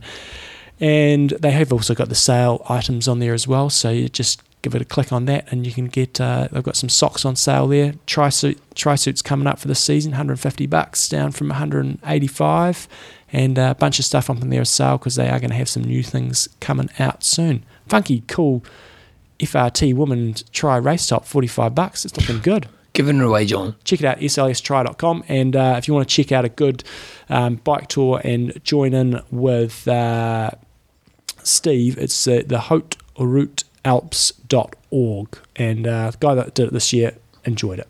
Okay, good times. Gavin Kieran's got one. He's just say, first of all, congratulations on the brilliant show. Love it. Keeps me nicely through my training sessions. 2 questions. Question? No, it doesn't. How important is weight? I'm 5'10" and weigh around 76 kgs during the race season, about 78 in the off season. I've quite a muscular build, but when I hear you guys mention your weight as being in this, I'm not there. I'm in 60 to 70 kg range. It gets me thinking that I'm a lot porkier. Yet even everyone I know comments on how skinny I am. First of all, I'm actually closer to 80, and at race time for Ironman, I only got to 75, and I'm pretty much the same height as them. I'm 5'11", so yeah. I'm similar to you, and kind of a muscular build for. It's funny because I say muscular build for our world. In my aerobics world, I'm a skinny runt. Yeah, so I'm like you. So, John, how important is weight? Well, I don't know. The way that I'm at the other end of this, my race weight come Kona will hopefully be around sort of 67 kgs. So I am on the light side. Normally around sort of 70-ish. And how tall 71. Are you? I'm 174 centimetres. I don't know what that is in feet and inches, but I'm a little bit short. Probably 5'10", something like that, I imagine. No, you'd be a little bit less than that because I'm 5'11". Okay. I'll figure it out what you answer. You're calling me a short ass, are you? No, I'm just been quite factual about it. Yeah. So my approach to this is if you've got a high fat percentage, which doesn't sound like you do, you say if people are thinking you're skinny, and if you do the old blubber test around your belly, if there's not a lot hanging there, if you're a bit muscular, the way that I look at it is looking at your food choices rather than looking at your weight is probably going to be the best way of doing it. You're 5'7". 5'7". Bullshit. No lies. Centimetres to foot. 174, 5'7".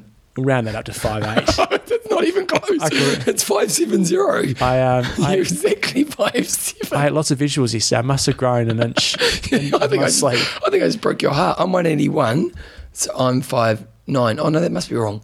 Yeah. So, that well, that's what it's saying. Yeah. No, that must be wrong. Inch? Yeah, I'm not that much shorter than you. Well, I'm pretty sure I'm 5'11". Oh, but no. Maybe this goes straight up to 6 foot. So maybe it's different measurements. Not great podcasting. Well, it was when you thought you were only 5'7". Anyway, my general advice to people is really looking at your nutritional choices. I'd say go and get a test done in terms of your fat percentages, and if that's really, really high, then looking at some strategies to deal with that. But in most cases, part of the motivation for me for doing all these interviews that we've been doing with the with the various different nutritionists that we've had on over the last couple of years and talking about paleo, this different ways of eating, is just to help create that awareness about what you're eating and trying to make John, good, it just confuses us. Well, it doesn't. I think Norton didn't. He just said, just do what you want to do. Yeah, but I think I've been trying to push people towards a healthier diet, and whether that be it's just removing those processed rubbish that so many people eat and just trying to get to stuff that less processed. My advice is generally going a little bit more towards a vegetable-based diet, not saying going vegetarian or anything like that, but just trying to get rid of the junk out of your diet and just try to think about it a little bit more. And if your fat percentage is fairly low, then I wouldn't get too stressed about it. If you're a big guy and you're looking at losing muscle mass, then that becomes a little more complicated, and that's when I think you need a bit more professional advice. But I think for most people, rather than stressing too much about what your weight is, spending that time that you're stressing actually doing some good meal planning and actually having a very, very healthy diet and believing in that healthy diet. I believe I can fly. I think the thing with Gavin about it is that the guy's in good nick. You know what I mean? If he's 5'10", he's 76 and muscular, he's in good nick. And I think his more concern is if he loses weight, does he get faster? But it's always that you're not trade-off. porky. It's that trade-off of, yes, you're going to lose weight, yes, you will run faster. Will you lose a bit of time power on the bike? Possibly. Will you use a little bit of time on the swim? Possibly. It's very hard to know what is the perfect weight for you. And so that's why I'd say don't stress it too much. I'd say stress more on looking at your nutrition and fueling yourself in the healthiest possible way and making sure that you're well fueled for sessions. You're cutting out crap out of your diet and just being healthy. Your body is a temple, so treat it like one. Well, it was interesting. The sports science guys, I've pretty much spent the whole last week reading every article on their website, and they've got some really good stuff on there. And they've got some really good running stuff on there. Stuff about technique, which is very fascinating. But they have a bit about nutrition at the moment with Noakes going down the more paleo way or the more fat-based diet, and then another argument against it. And it's worth checking that out. But I think the thing is that don't stress too much. Like for Gavin, like if you go to Kona, you look at the pros, most of them aren't that skinny. You know, Mackie gets pretty skinny for race day, but a lot of the other guys are still pretty solid guys. You know, and sure, they don't carry much body weight, but they're skinny in terms of they have very low fat percentages. Yeah, but the muscle mass, they're big guys. Yeah. Like if you look at the ITU guys, they're runts. So someone like Bevan going into Ironman New Zealand. Do you think that ends up hurting him? Because he's a big unit in ITU, isn't he? He's tall and skinny. Yeah. But he's very strong on the bike, so I don't see that being an issue. Okay. But for some of those guys that hide in the pack at ITU level, they might have to pork up a little bit. Okay, well, Gavin's got another question. He's got second question relates to time spent in aero position. I intend to do a complete 70.3 this year, and that will mean extending time in the aero position. How do you train your body to become more comfortable over long periods in this position? Well, to start with, you need to get obviously a bit of a no-brainer, get a bike fit, but you've got to start from a comfortable position and then work your way down. So many people just start and they're in an uncomfortable position from the beginning. So I would say just work your way up into what is a comfortable position, and then it's literally about setting yourself some time goals in terms of going out and riding in that position. So, thinking about your course, if it's a flat course, a lot of people do not spend a lot of time on the aero bars. They'll go out riding in groups and stuff and won't actually spend time on the aero bars. So, being specific around your program, and if you've got one decent ride at the weekends, is if you're training for a 70.3, you need to get out there and build it up so you can sit on your aero bars for more or less for 3 hours and set yourself a few little goals. It might be that every 15 minutes you quickly get out of the saddle just to stretch your back, but set yourself some goals that if you struggle to stay there for longer than an hour, then set yourself a target of staying there for an hour, maybe with a very short break every 15 minutes. Work it up to an hour 30, work it up to 2 hours, but you should be able to sit there for 3 hours with a couple of little breaks, either broken up by hills or by just quickly jumping out of your seat to give your body a break.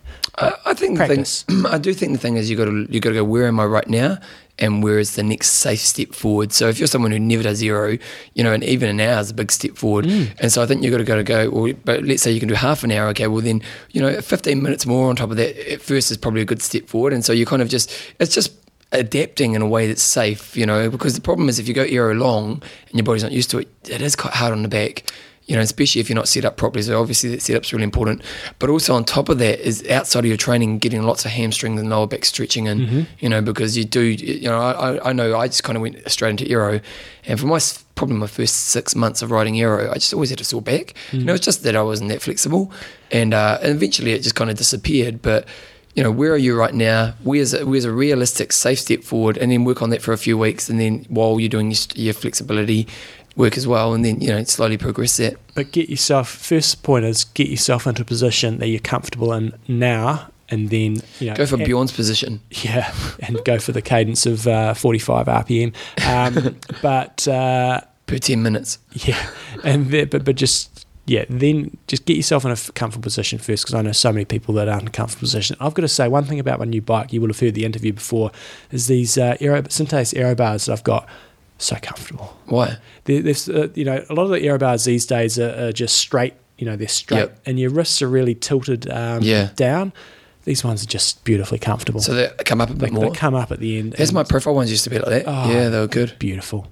Why do they just go straight down? Is it more aero? They look funky. Yeah, they do look cool. I don't know. Yeah, it's about looking cool, John. Yeah, I don't know. Like the socks. What sock? What? The compression socks, which you always hated until you tried them. Yeah. And now you're a convert. Yeah. That's about it for today. Sponsors, John? SLS Tri. Compress it. Athlinks.com. Tell it. Coffees of Hawaii. Tea it. And who have I no done? Extreme Endurance. Extreme Endurance. Taste it. Taste it. The new vanilla flavour. Yeah. John. Anything else? If you've got an email, send an email through to us at iamtalkpodcast@gmail.com. Yes. It's lovely. If you're going to go on our Facebook page and tell us what you're up to on Facebook. Yep. And John's Twittering now. How's that Twittering going? I'm not doing much yet, because I only want to Twitter something if it's something remotely That's not how Twitter works. You're kind of meant to do every random bit of your life. No, not quite there. When you're going for a poo. Yeah. Number ones or twos. Not quite there yet. Work on it. Work on it. Yep. Yeah. What's your gosh, John? How'd the camping go? Camping was great. I was camp dad in charge of everything. Oh, really? Yeah. So, more importantly, once the kids are asleep, did you get on the wines? Yeah. You got Cranium out. Did it work? Yeah. Cranium's a gold game, isn't it? You can't go wrong. If you haven't played it before, get it. If you're in a group situation, like I don't really know any of the other parents, got the Cranium out. Did you win? Bonding? Yes, we did. Is that wrong? Came down to the last question, though. Really? What was the last question? Give it to me and I'll see if I can get it. I'll do. Hold on. I'll do a. I can't remember what the last question was, but I'll do. What's the ones where you have to act it out? Act it out without saying a name or place or anything like that? Yeah. Okay, go. And it's an activity. Okay, it's an activity. Oh, so it's charades. Yeah. Okay, so he's stepping up out of the chair right now. He's going over to the side. Okay, ready, and go. Bowls, lawn bowls. He looks like he's having a wank. What are you doing? I don't know. Oh, it's a cold one. Hurling. Close. What's it called? What's the where they do it on the ice? Yes. Is it not called hurling? Curling. Oh, curling. Hurling is what you do when you vomit. No. So that was I think that might have got us to the centre. Oh, I wish I'd filmed that because your brushing was pretty good. Pretty good. So they got you to the centre. Did you act it out? Did you? I had to get that one out. Because the bowl, did everyone say bowling first time? No, we had a Swedish guy on the team. He got it within like 2 seconds. Oh, really? Yeah. Because they do. What is it called? Curling. Curling. Apparently, the Great British team won the curling gold once, and that was quite a big thing. Yeah. So then it came down. We got in the middle, and because you've got to get all 4 cards in the next one, don't you? You got to get in the middle, and then they choose what colour you're going to do. And then the other team was miles behind. We gave them a bit of leniency, and they caught up. Oh, no. And so it came down to the last question in the middle. And what was the last question about? I can't remember what colour card did they make you do? You always go yellow because no one can spell. Yeah, I think we did blue. Oh, blue's all right. Yeah. Blue's good. Yeah. So anyway, we won. That's all. Did you rub it in their face? In your face? Yeah, the blunder was at preschool the next yesterday morning, and a couple of girls said, "Yeah, John's a little competitive, isn't he?" Anyway, good times. Just because I'm losers. So we were camping, and then went to the beer festival on Saturday. Wait, did the kids stay up? No, Felicity was fantastic. Lots of the other kids are running around, yahooing around. I was like, get those damn kids to bed. So what time was that? They didn't get them to bed till probably some of them like 8:15. Oh, 8 o'clock. Hey, Felicity's go to bed, Felicity, 7:30. She's such a good girl. And they sleep right through? Yeah, it's fantastic. Did you sleep in the tent? Yeah, had a very good So sleep. you got a bit drunk? No, I wouldn't say I got drunk. I had a few beers. Yeah. And it was all good times. Got up next day, went out for a ride, went to the beer festival. And the kids were still in the tents. Yeah. there's a gate. That's all you need. All you need is a gate. New parents, all you need is a gate. Okay, don't go through the gate. Yeah. So good At that times. age, they still listen, don't they? It's when about 12. You go in the 12-year-old camp, the intermediate or the, 11 or 12-year-old camp, trouble happens because boys suddenly start to realise that girls are fun, and trouble happens. I remember my Form 2 camp, which is, I must have been, 12, and there was a girl, Nicola Beasley, and Nicola Beasley and I used to sometimes kiss John. I used to like Nicola Beasley. But I'd hurt my neck. I hurt my neck real bad. Yeah. So I was like this all camp, and I couldn't do anything. And it broken my heart because I couldn't go kiss Nicola Beasley.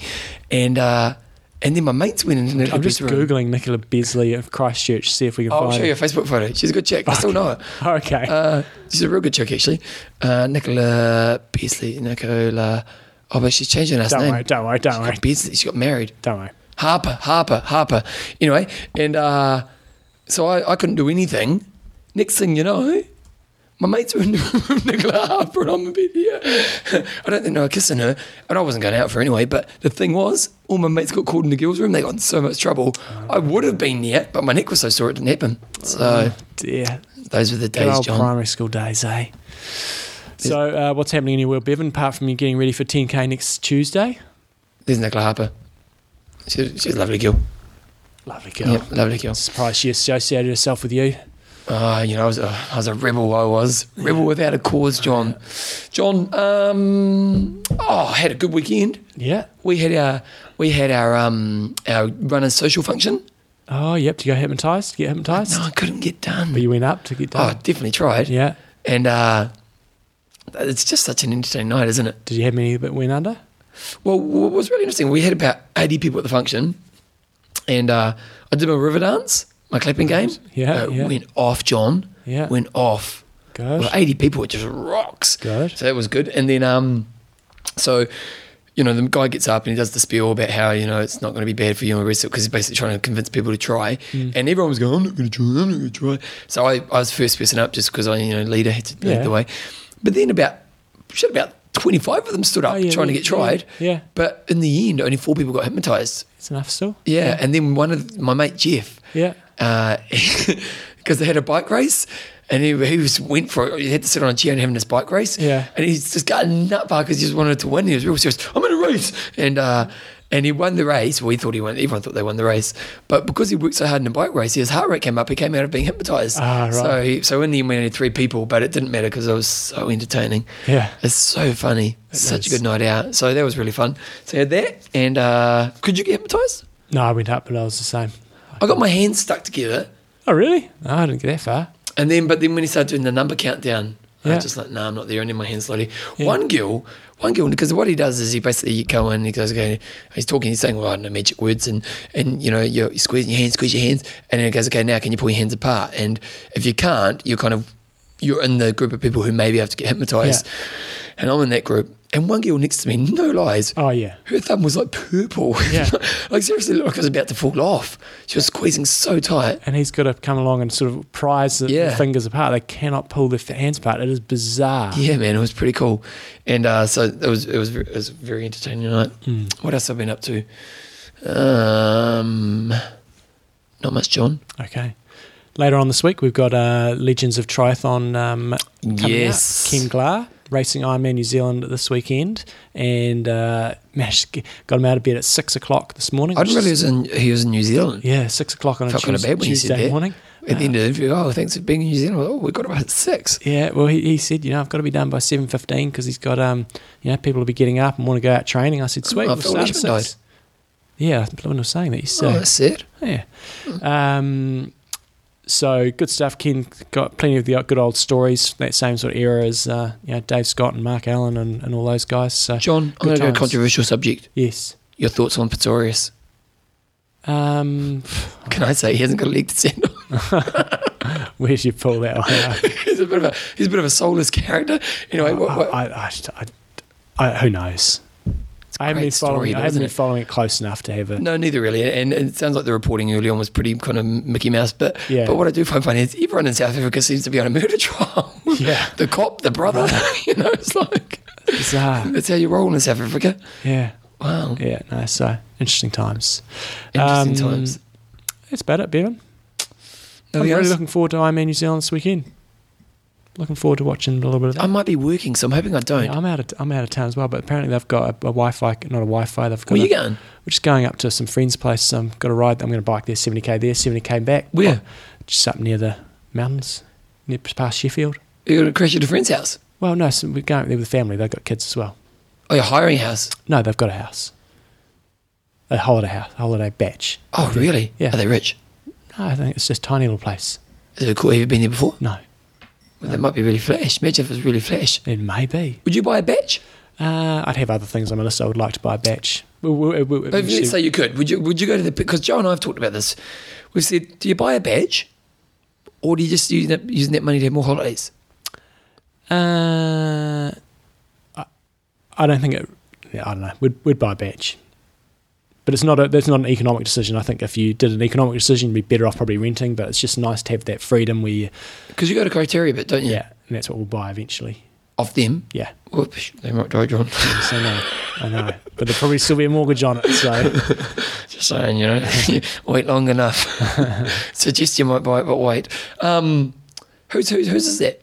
Belinda's parents. Has she got sisters and brothers? One. Yeah. Got it. Did they use it? Yeah. But the only problem with Criteria is it's quite far away, isn't it? It is. So you can't really do the weekend away thing so easily. No, but it's nice. Akaroa would be good, wouldn't it? Yeah. Hamner. Yeah. It's only now. Yeah, Hamner would be good. We've talked about it, Joe and I. Do you want to buy a batch? And we're like, no, we'll do holidays. And the problem with a batch is... You don't have kids. Well, you do have kids, but different when you got... I put a photo of my daughter and I on Facebook. And so many people couldn't get over how old my daughter looks. Have I showed you? I'll show you the photo. Look at this. She looks pretty old there, doesn't she? Yeah. Yeah, it's fair. She is 16 nearly. Yeah. So it happens when you're 16, you start to look older. Yeah. Problem is I'm starting to look older as well. Righto, Bevan. Anything else? No. You're racing next Tuesday. You got to do it. I'm coaching, John. I'm coaching. I'm a coach. I'm making Is it coaching or is it working at the gym? No, it's coaching. You could get other people. Just get Dwan to do it. Dwan's already coaching. We have about 4. We have lots of coaches. And we provide a good service, John. Yeah. Yeah. Well, we just call up one of the other coaches. Look. You see, yeah. Okay, if I'm there, I'm there. Man up. But if I'm not, I'm not. Yeah. Right, final thing. One thing else. One final thing. Wait a second, what is it? So I'm doing the Auckland race on Which Auckland race? 7th of April. The half. The ITU race there. How much did you pay to do that? It's expensive to enter. How much? I think I got on the early bird special because I'm organised, and I think it was $129 or something. But it's a wicked race. What do you get for your money? A downtown race, and then you get to be there for the whole weekend in terms of watching you get to be there anyway if you wanted to be. When's this? April? April. But people, if you want a really good, high-quality race on a cool course, get on it. I think they're maybe struggling a bit for numbers. Oh, really? But it's a really, really good race. Why are they struggling? Well, it's charging just, too much. Yeah, possibly that, and I don't. Is that a problem? Like, do they make the money on the age group race, or does it not matter? It will matter. It won't matter for this year, but if it doesn't get supported, it won't happen again. And it is a really good race. Really I thought enjoy they it. committed for a few years. Yeah, well, things can change, I suppose. I don't know, but they want more people racing. So if you want to do a cool race, go and see the ITU race. Just let me finish. Far out. Just make sure you support the race because the going there and watching the big kahunas in action on that course is very wicked. If it was a flat pancake course, I wouldn't be saying this, but you can actually get to see them pumping it on the hills. It's bloody good. How many people are racing? Do you know? In the elite race? No, at this stage in the... I've got no idea. Do you think you're going to win? I would doubt it very much. I just want to go fast. And whatever placing that is, that's what it is. Did they ring you and say, can you let the I'm Talk community know? No, they just said promote it because they didn't think just saying promote it. We need more people racing. And I said, sweet. You're doing your job, aren't you? I am. Gee, you're good. Iron Russ. I just want to wrap this up. Getting angry over here. Oh, man, don't. Train hard. Train hard. Kia kaha. But what is he? Jump out this race again. If you don't want to do the 10K next Tuesday, come up and take me on in Auckland. We'll see you next week, guys. After the race, before the race. before the race. Yeah. Okay. See you. Bye. Right. We'll get an intro to Legends. Okay.